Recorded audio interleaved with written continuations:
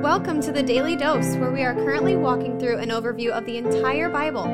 Join us today as we learn the story of Scripture and see God's redemptive plan through Christ from cover to cover.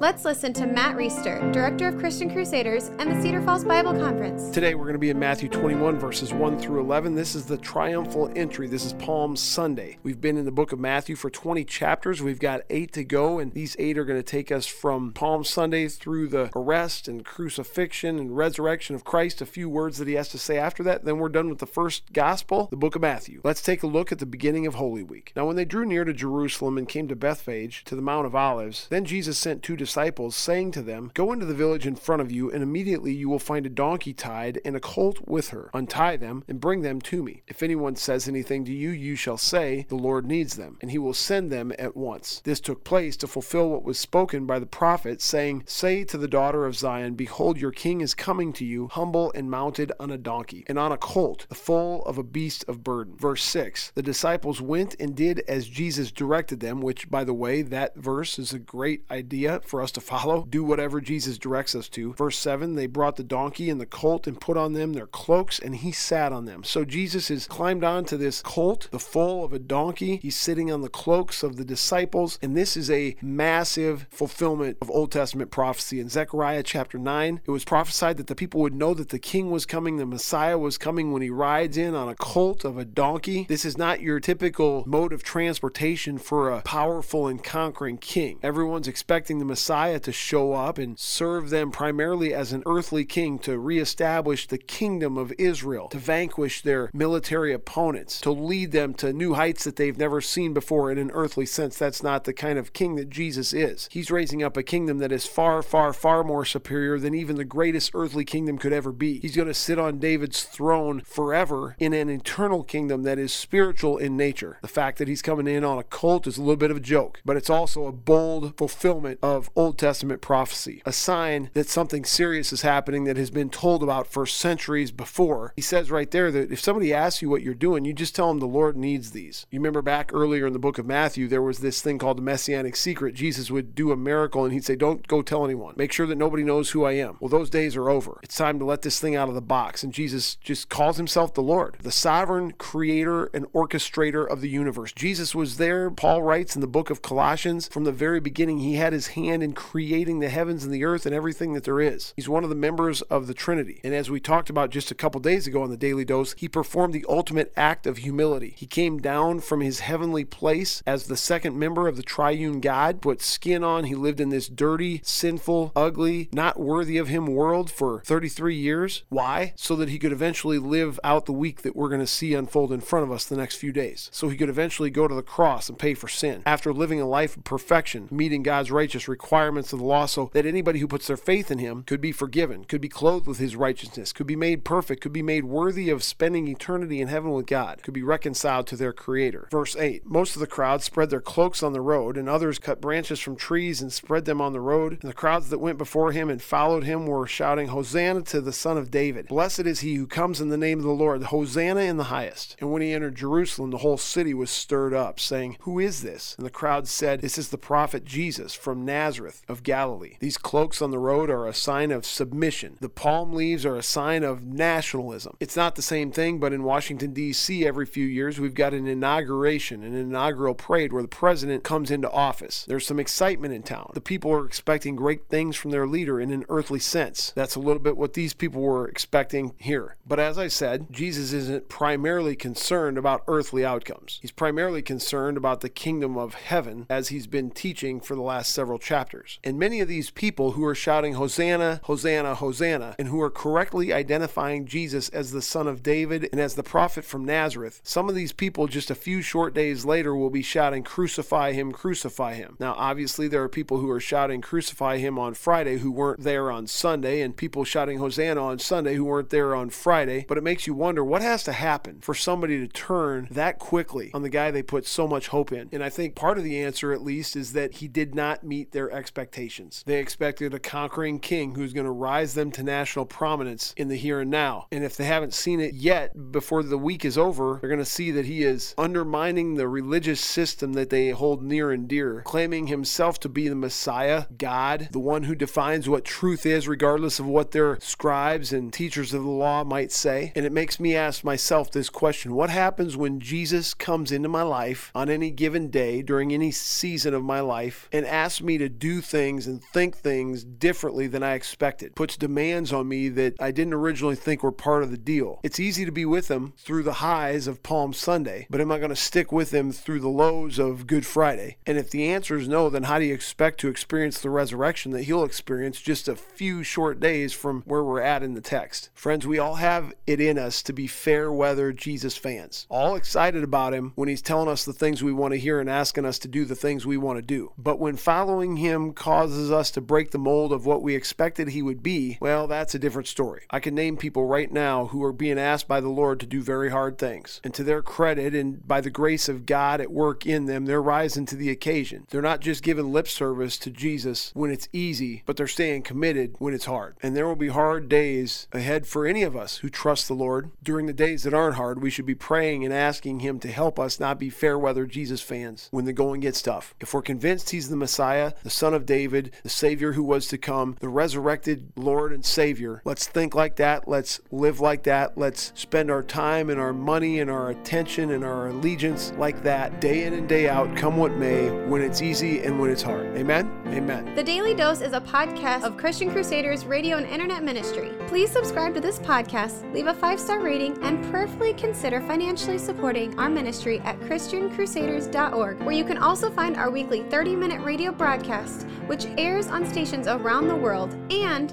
where you can listen to our Conversations podcast featuring inspiring interviews with interesting Christians. We also want to highlight 2 ministry partners. First is the Cedar Falls Bible Conference, whose conference videos and schedule of year-round events and activities are available at cedarfallsbibleconference.com. And please consider joining us for their 101st annual conference on Saturday, July 30th through Saturday, August 6th in 2022.